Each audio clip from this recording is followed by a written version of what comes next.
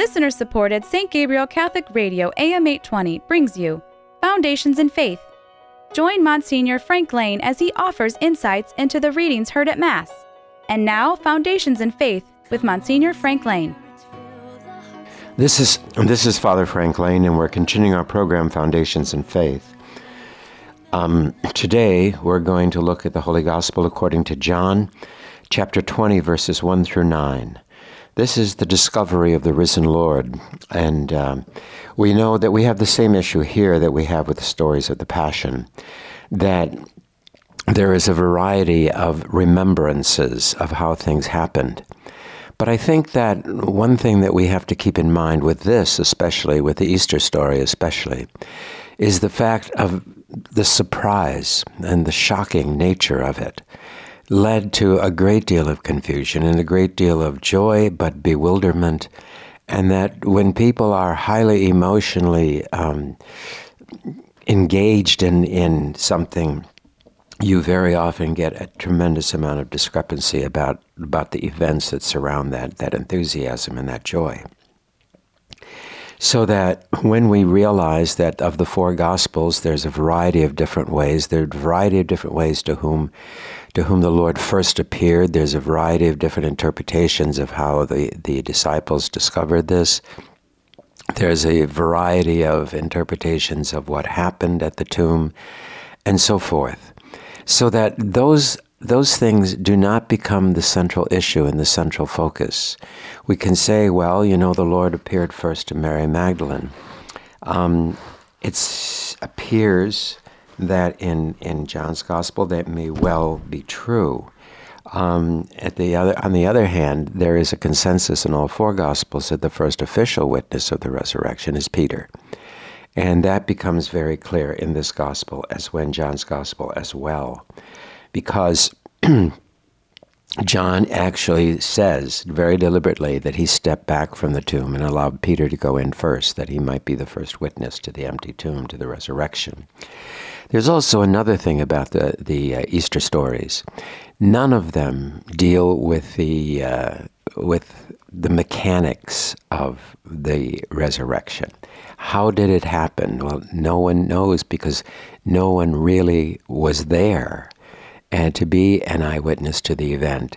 And so the whole premise of the resurrection becomes visually based on the fact of the empty tomb. Now, also, there is in some of the Gospels angels there, and especially I think in Luke, and to announce the Lord was risen, just as the angel had announced his conception, and the angels had announced his birth. So now the angels return into the Gospel stories, and they announce his resurrection. And just as the conception of the Lord happens to be true, and just because the birth of the Lord happened to be true, we have very little reason to doubt the testimony of the angels on the risen Christ. So, with this in mind, that what we're not doing once again, what we're not doing is looking into a stenographic reproduction in words of the events that were experienced by the women at the tomb and by the apostles themselves. So the Gospel begins. It was very early on the first day of the week and still dark when Mary of Magdala came to the tomb. She saw that the stone had been moved away from the tomb and came running to Simon Peter and the other disciples, the one Jesus loved. "They have taken the Lord out of the tomb," she said, "and we don't know where they have put him." This is really, in this Gospel, this is a corrective to extremes. That Mary Magdalene was certainly the one to witness the empty tomb. But it doesn't say here, as it does when John and Peter arrived, they saw and they believed. She presumes that the body has been stolen. And so she runs to tell Simon Peter and the others that somebody has stolen the body of the Lord. So Peter set out with the other disciple to go to the tomb to see exactly what was going on. And they ran together, but the other disciple, running faster than Peter, reached the tomb first. He bent down and saw the linen cloths lying on the ground, but he did not go in. Simon Peter, who was following, now came up and went right into the tomb and saw the linen cloths on the ground and also the cloth that had been over his head. This was not with the linen cloths, but rolled up in a place by itself. Then the other disciple who had reached the tomb first also went in. He saw and he believed.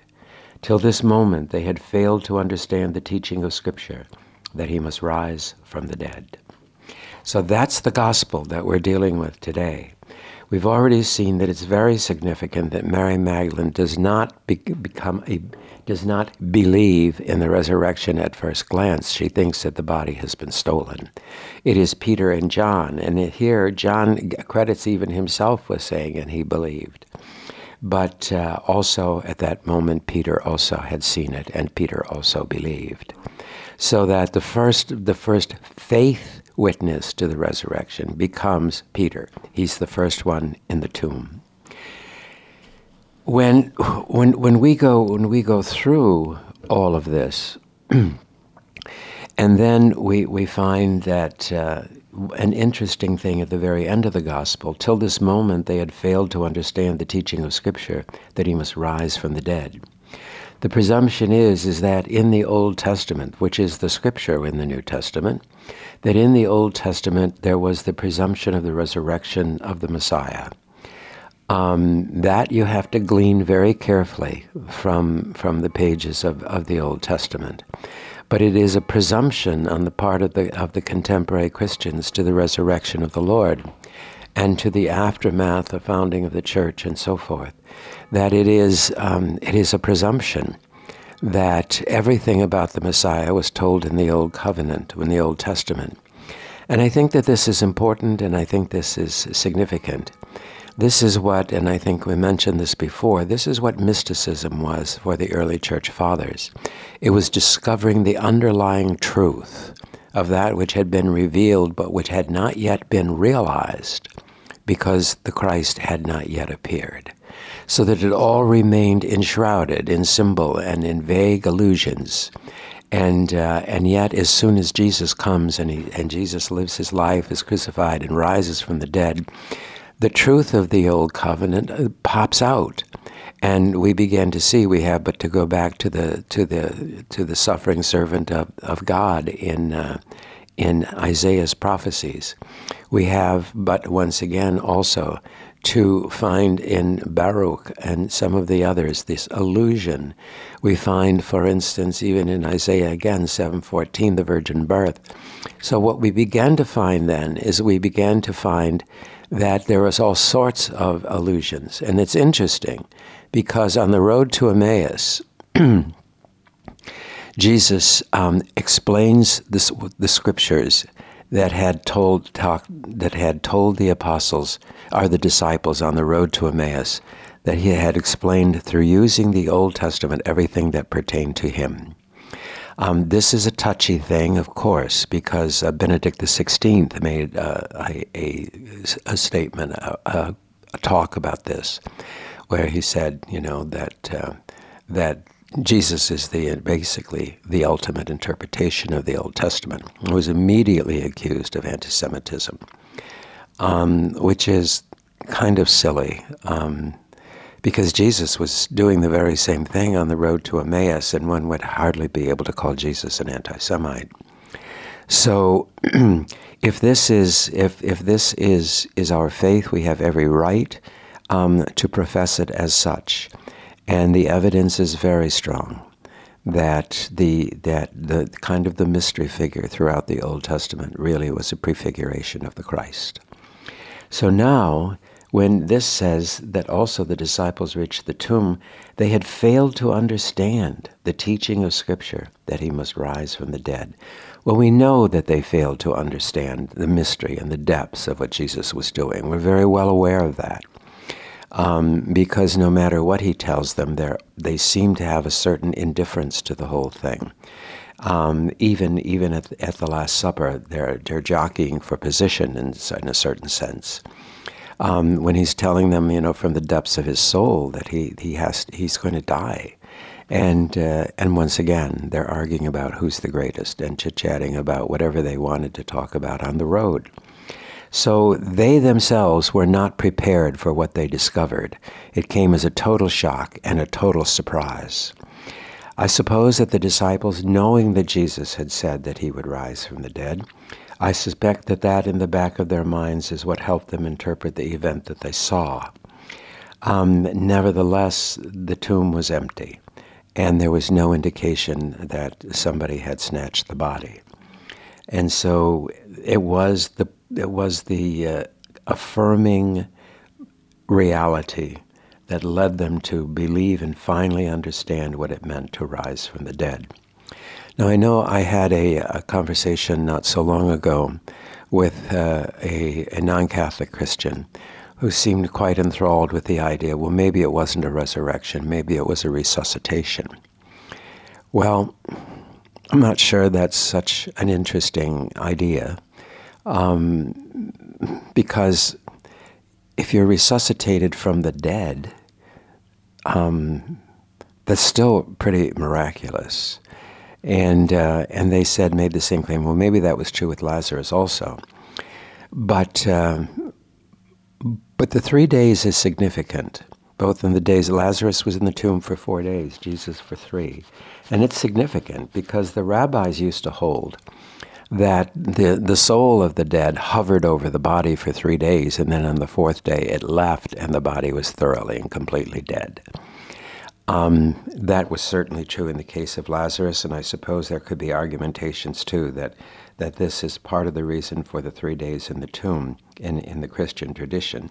The other part of the possibility might be is that it certainly was the 3 days, and that it is on Easter Sunday that Jesus arises and appears to the apostles, appears to Peter and the apostles. So what we're dealing with here is questions of not so much of a historical inquiry, but we're looking at documents of faith, documents where those who had been with the Lord, those who had shared his life with him here on earth, those which had traveled with him, those who had betrayed him, those who had come back to him, those who discovered the empty tomb and so forth.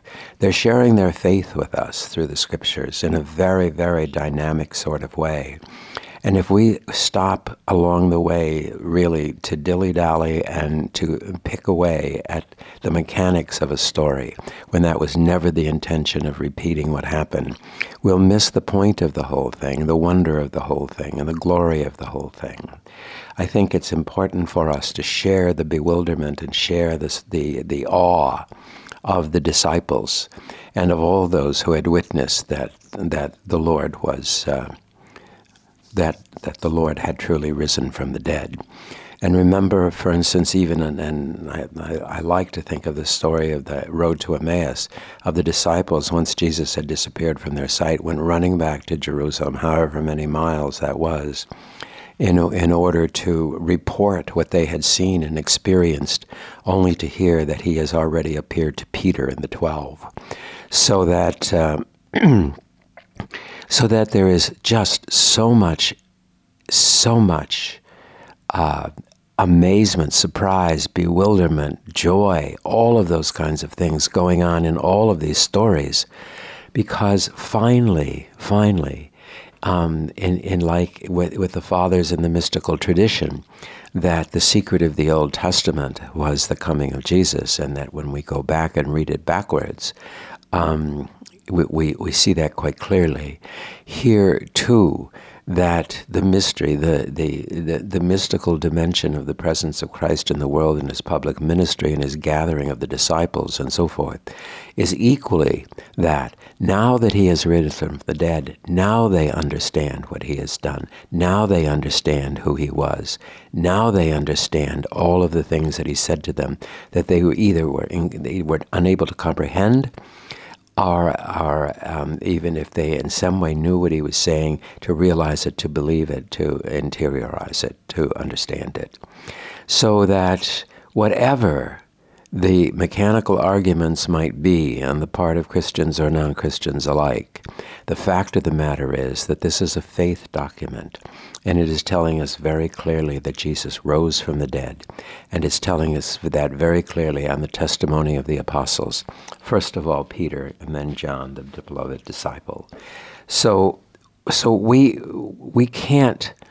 I remember, too, in the early years of the priesthood, a gathering of priests were there, and one of the priests was very adamant that there was no empty tomb, that this was a spiritual resurrection of some kind.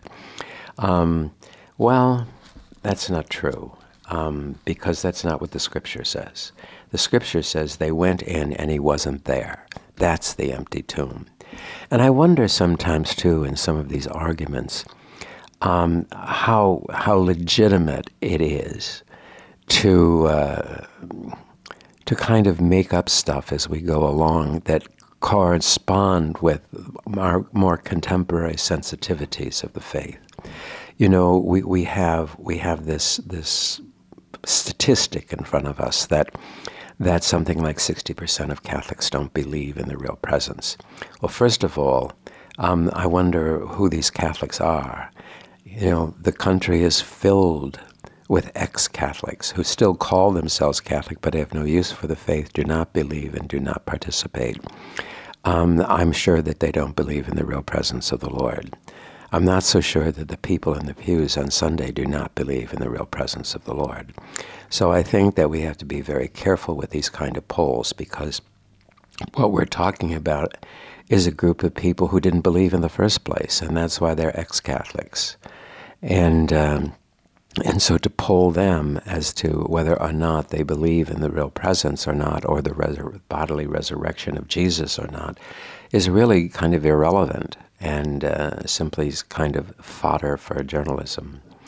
So basically then, what we are dealing with is the phenomenon of what something Paul tells us, our whole faith is without meaning if this is not true. If Jesus did not rise from the dead, then everything we believe is foolishness. And all we have to do is to cease to believe that Jesus rose from the dead, and the faith disappears. So that this is critical and this is crucial, and that's why Easter is, for instance, such an important feast day, because it is the dividing line between belief and unbelief.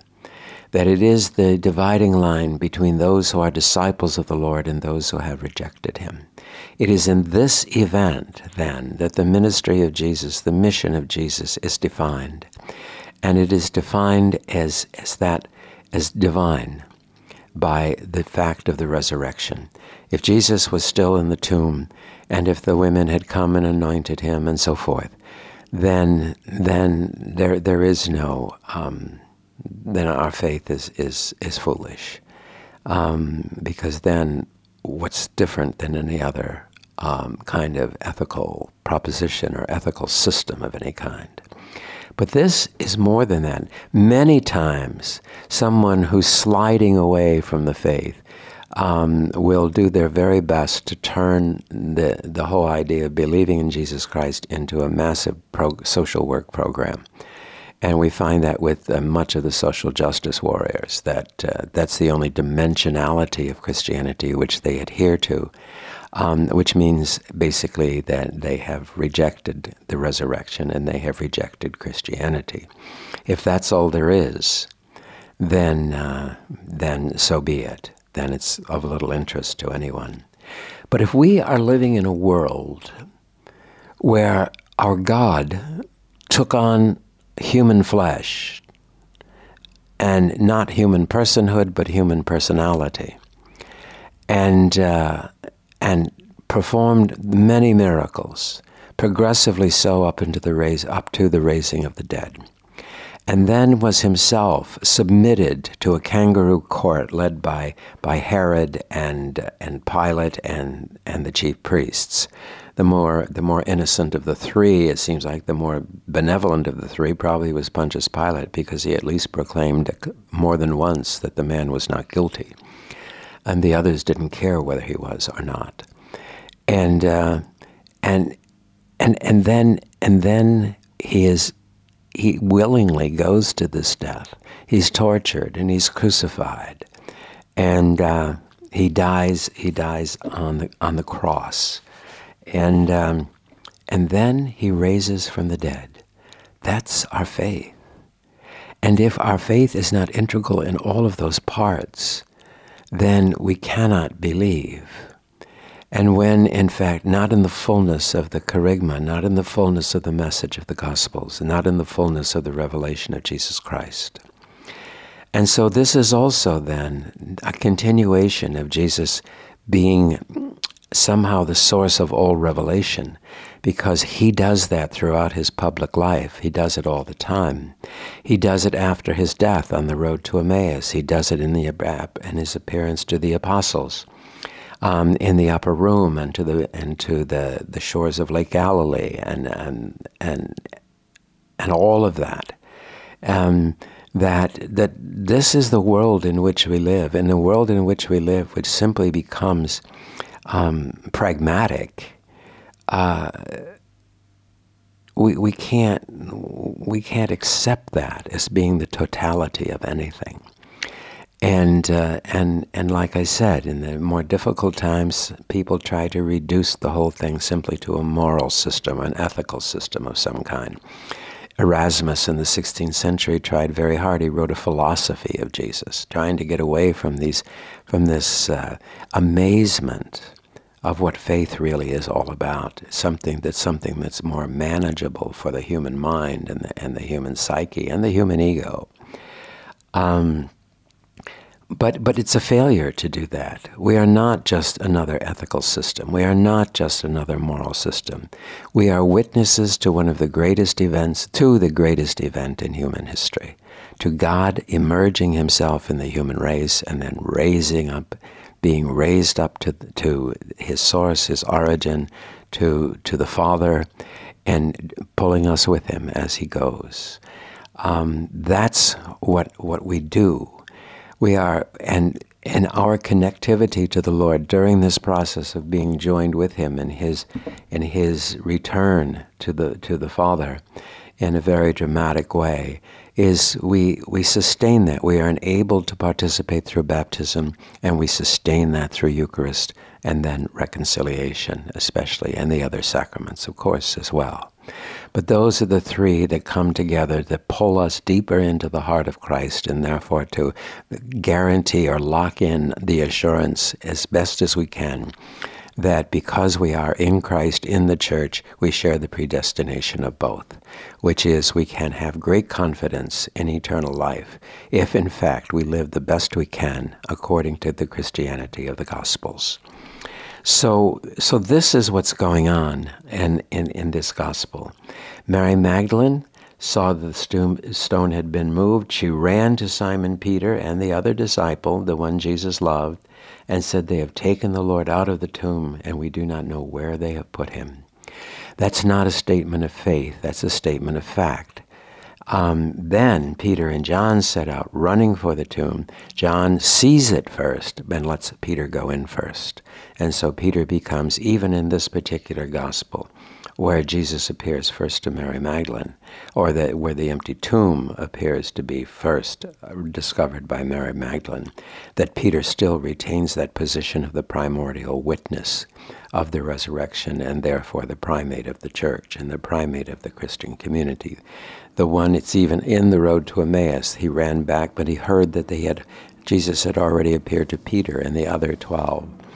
Peter keeps emerging from all of this, and I think it's too bad when we get into modern cultural issues here and say, oh no, well, Mary Magdalene was the first to witness the risen Christ. Well, she was the first, maybe to see the empty tomb. In another place, she might be the first to see him, and she thought he was the gardener. But basically, the witness of faith belongs to Peter. The primary witness of faith belongs to Peter. And the Gospels make that very, very clear. So that in relying on the testimony of Simon Peter, who is the rock upon which the gates of hell cannot prevail, that we are introduced into this great mystery within our own lives. For this creates within ourselves also a capacity for resurrection and a capacity for salvation. And while we have that capacity through the events of Jesus Christ, those capacities can be realized by the grace that comes to us in the practice of our faith. So that without the practice of the faith, Easter means very little to people. For it is there that we engage the person who has risen from the dead. And it is there that we come, as Peter and John, to believe that the Lord has truly risen from the dead. How, we have no idea. All we know is that he did. The tomb was empty, and he appeared later on to the disciples. So he was alive and yet had died. And that becomes, however we want to interpret it, the fundamental basic proclamation of the Scriptures. And that in that basic fundamental proclamation of this Easter gospel, we can come with confidence and with trust to bring about, in some way, shape, or form, a deepening of the faith of humanity and a deepening also of our love for the Lord and our willingness to follow where he leads. Foundations in Faith is a production of listener-supported St. Gabriel Catholic Radio AM 820. Archives of Foundations in Faith are available at stgabrielradio.com.